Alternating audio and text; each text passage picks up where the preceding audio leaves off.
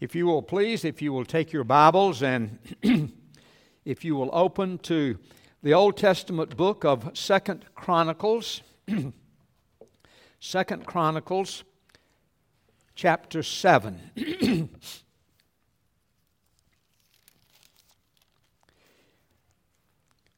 This week in preparing to come to the Lord's table, I've been trying to think of something that I felt like would be very appropriate as we approach the Lord's table. And the more I studied this particular section, the more I felt like, this is a message that we need to hear as we come to the Lord's table. Just a little background. As we look at 2 Chronicles, we see how that prior to this, how that God called Abraham out of the Ur of the Chaldees, and He called him and He said that I'm going to make you to be the father of a great and a mighty nation. And if you remember, as a token of this promise, God established the tabernacle. And of course, the tabernacle represented the very presence of God. And then, of course, God took them down to Egypt, and 400 years later, He was bringing them up. And when they were established in the Promised Land, then God replaced the tabernacle with the temple. And so what we have as we look at these verses this morning, we see where God is now in chapter 7, and as we start to read at verse 11, and you see God is now preparing the people for the dedication of the temple. And what a message this is. Starting to read at verse 11, if you'll follow along. And thus Solomon finished the house of the Lord and the king's house, and all that Solomon had planned to do in the house of the Lord and in his own house he successfully accomplished. And then the Lord appeared to Solomon in the night, and He said to him, I have heard your prayer, and I have chosen this place for myself as a house of sacrifice. And then notice verse 13, He says, And when I shut up the heavens so that there is no rain, or command the locust to devour the land, or send pestilence upon my people, He says this, If my people who are called by my name humble themselves and pray and seek my face and turn from their wicked ways, then I will hear from heaven, and I will forgive their sins, and I will heal their land. Now my eyes will be open and my ears attentive to the prayer that is made in this place. For now I have chosen and consecrated this house that is my name, that it may be there forever. My eyes and my heart will be there for all times. And as for you, if you walk before me as David your father walked, doing according to all that I have commanded you, and keeping my statutes and my rules, then I will establish your royal throne, as I have covenanted with David your father, saying, You shall not lack a man to rule Israel. And as I was thinking about, we're coming to the Lord's table. And also, I wanted something that would point us in the right direction. And so I trust that as we think about these verses, that God will certainly use that. We're coming to the Lord's table this morning, and we're receiving the blessing that God has. And here is a wonderful message that God gives us as we approach the table.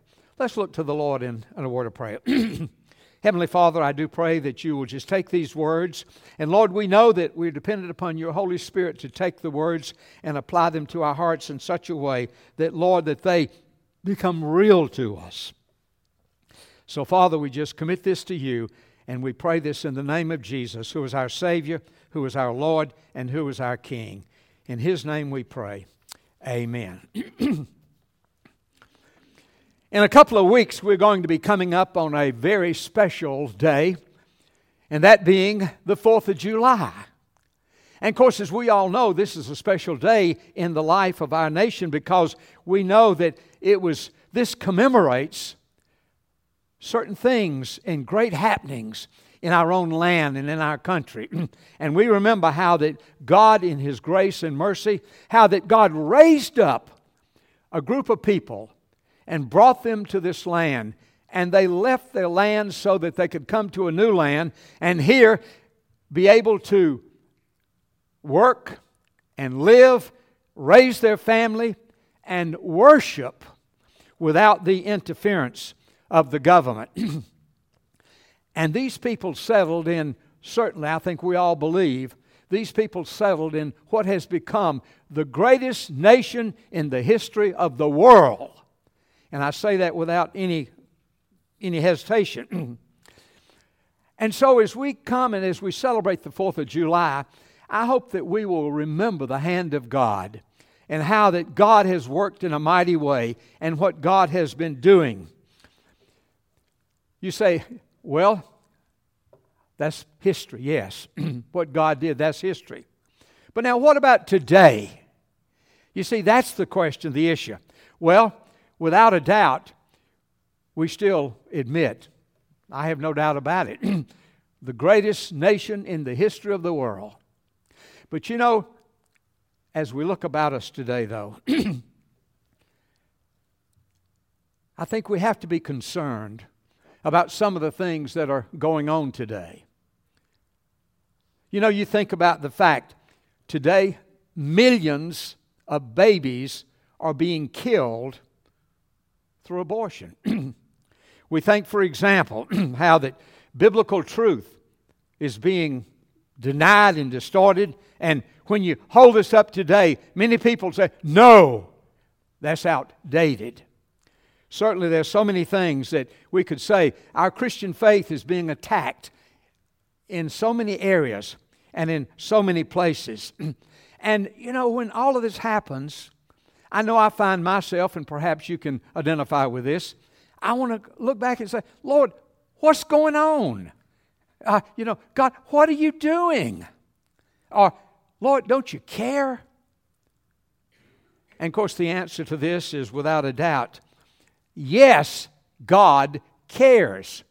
And I think that something that's so important is this morning we see God shows us just how much He cares because God has given us a word, a very relevant word, a very significant word, a word that we certainly hear. And as we come to the Lord's table this morning, again, what a message for us as we come and as we partake of the Lord's table. What a message God has given us to consider. Listen again, verse 14.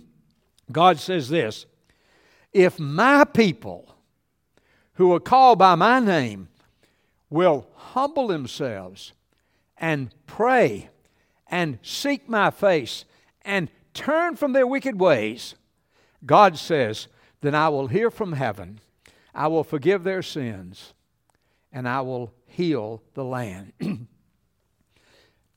As I read this, there's something that's very, very important. And that is, as we look at this, you see what God is really saying here, He's really speaking to me. In other words, He's concerned about me and getting me right with the Lord. Not to offend you, but He's talking about you too as well. And you see, God is saying to both of us, and you see what He is saying here is that the secret to dealing with the problems that we face today is that you see, what God is saying is that God wants to get me and you and His people to get us right with the Lord and to get us right with one another. And then God says, then we're going to deal with some of these situations we're talking about. But He says, but if my people who are called by my name, if we'll just humble ourselves and pray and seek God's face, and if we'll turn from our wicked ways, then God says He will forgive and He will heal the land. The thing we need to understand this morning, this is God talking to us today. And what a message this is. What a promise. But you know what's interesting? As we think about the message, what a responsibility God is also adding on this. Note what he says. Certain responsibilities. First of all, if my people who are called by my name. Now, first of all, who are the my people who are called by God's name? Well, we read these verses, and I wanted us to look at this, and I gave us a little background. And you see, God's word directly is to Solomon. And here, at this time, Israel alone, and this was the dedication of the temple there, and at this time, Israel alone would be considered the people of God. But now today, with the coming of the Lord Jesus, with His life and His death and His resurrection, and all that Jesus has done, so therefore today, we would be included in this, because we are certainly a part of the people of God. If we believe in Jesus, we're the people of God. Now watch this, because I think this is so important. You see, God is saying to us in these verses that when God is going to straighten the situation out, when God is going to turn things and make things like they should be, that's when you and I and the people of God, when we get right with the Lord. Now, notice how he spells this out, because you see, he gives them some very specific. There's a promise, but yet at the same time, he's very specific as far as the requirements. Know what he says. He says, first of all, if my people shall humble themselves. You know, I find it rather interesting that humility is the first thing that he mentions here. What do we mean by humility? I like an illustration or a definition that I read where somebody said it's like this, that humility is realizing that God and others are responsible for the things that I've been able to accomplish. You think about that. God and others have enabled me to do certain things, and that's the idea. Of course, we know that the opposite of humility is what? Pride. And the Bible says that pride has always been an abomination to God. Pride has always been a stumbling block, both to man and to angels. You know, I think about the illustration of Nebuchadnezzar. To me, that's a good illustration of what we're talking about. In Daniel, we read about how King Nebuchadnezzar, after he had conquered the world, one day he went out and he looked over Babylon, and he said boastfully, in pride, he said, "Is this not the Babylon that I have accomplished with my own power and by might?" And you see, to Nebuchadnezzar, God didn't have anything to do with it. It was all him, and it was pride. And of course, we see how God deals with pride, because that very day, you see, God took his kingdom away from him. And that very day, God struck Nebuchadnezzar, and he was insane. And the scriptures point out how that for 7 years, as a result of this, he lived out in the wilderness among animals. And you see, the scripture says that's what God thinks about pride, and that's why we need to understand it, what it's all about. Or I think about the situation, I think about Adam and Eve. Very clearly, they fell because of pride. You remember the story? How God, when he created Adam and Eve, he also created a beautiful garden that would be their home, and he placed them in the garden. And God said to Adam and Eve, "Now this is your home. All of this is for your enjoyment, your benefit." But God said, "But now, you see over there in the midst of the garden, you see that tree over there? That's the tree of the knowledge of good and evil. All the trees, all the fruit for your benefit." But he said, "But you must not eat of that tree of the knowledge of good and evil, because in the day that you eat of it," God said, "you're going to surely die." Well, not long after this, we see that Satan comes to the garden. And of course, he's always tempting Eve. And he comes to Eve, and Satan says, Eve, is it really true that God says you cannot eat of the fruit of this beautiful garden? And she said, oh, no, that's not the situation. She said, we can eat all of the fruit except that one over there, the tree of the knowledge of good and evil. God says that we must not eat of that, because in the day that we eat of it, we're going to surely die. Satan's response was, now, Eve, you can't believe what God says.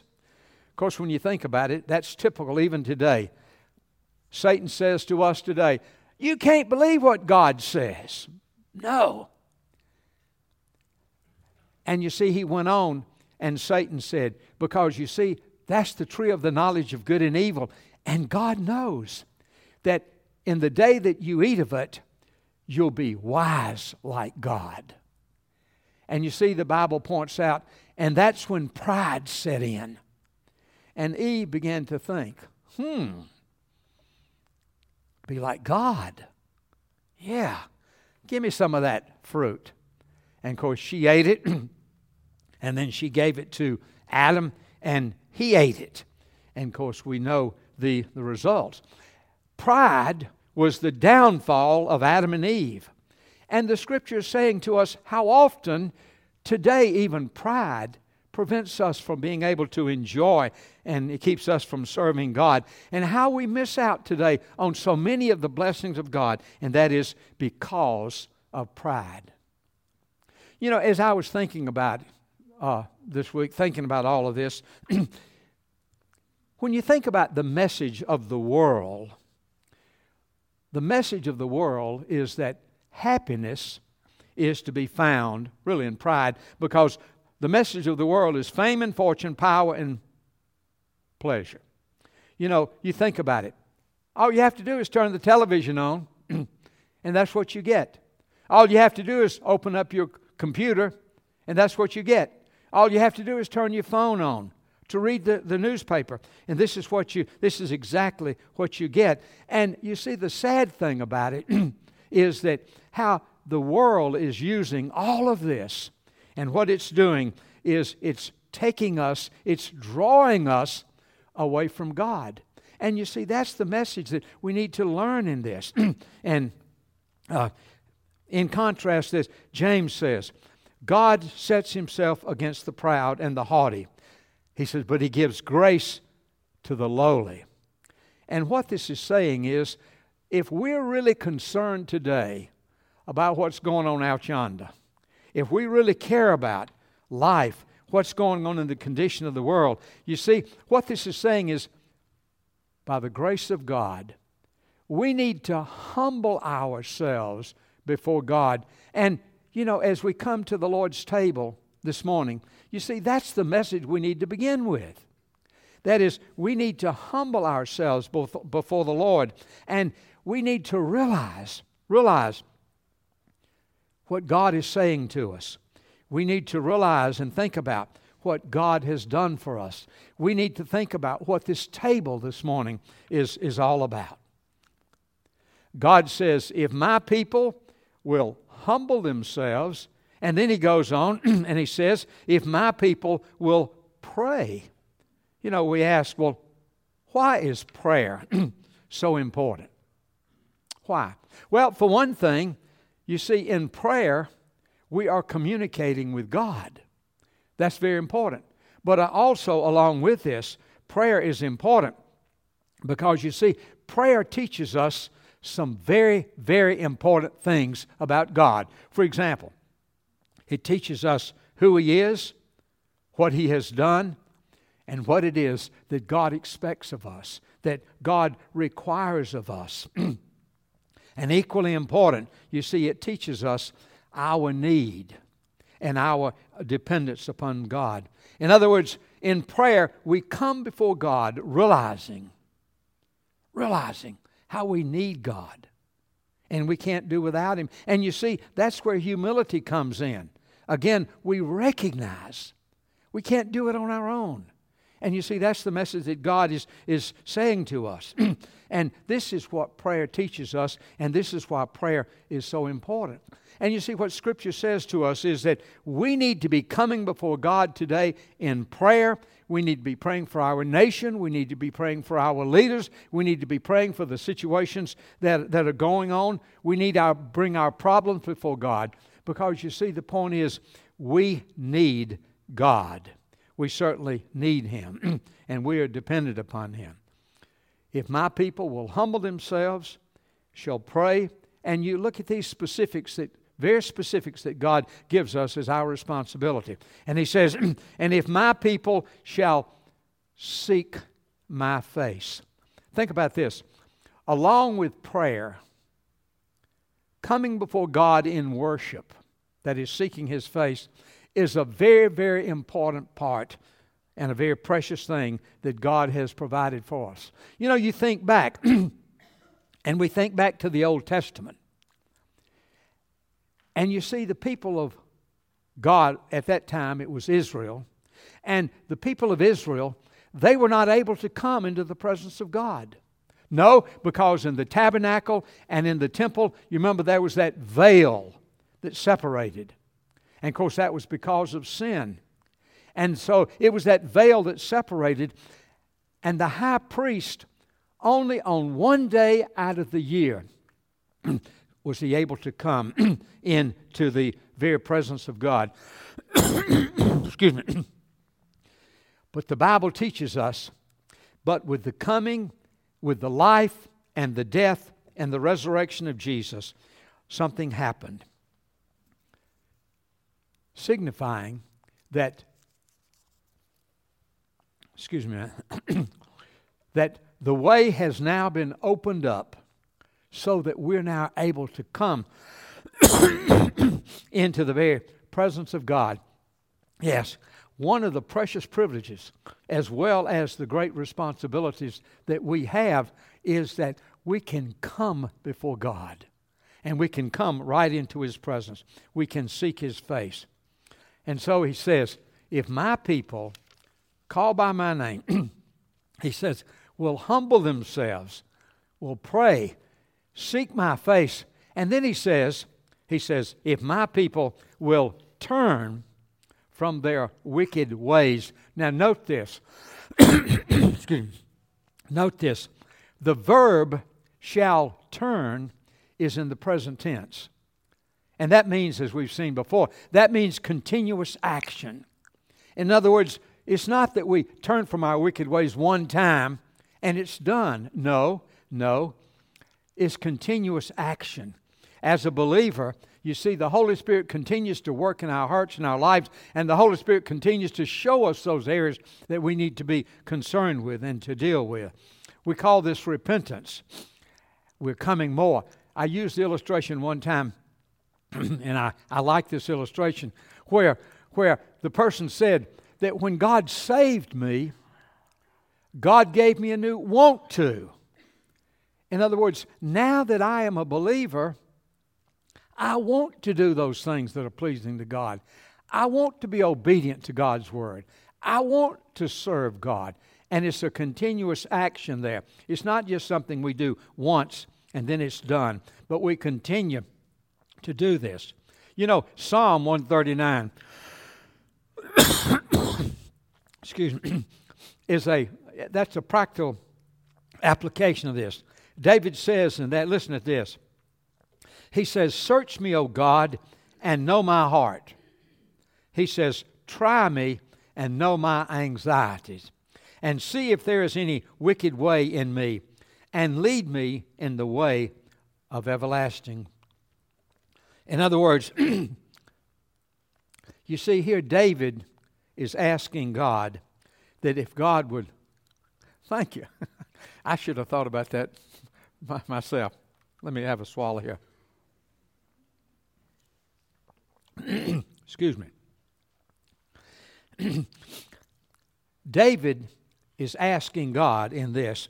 Let me read it again. He says, search me, O God, and know my heart. Try me and know my anxieties, and see if there's any wicked way in me, and lead me in the way everlasting.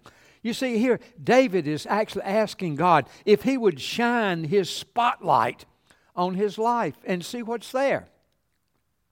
Of course, David knew that if God did that God would find sin and he would find wickedness and he would find all of this stuff. But you see, that's exactly what David wanted, what he wanted, because he wanted God to expose the sin in his life and to make it right. And David said, he goes on, he says, lead me in the way everlasting. And Lord, I want to turn from my wicked ways. So when we think about all of this, and we think about what God is saying here we see we have the answer to the problems that we face today. You see, this is what God wants, and let me say it this way.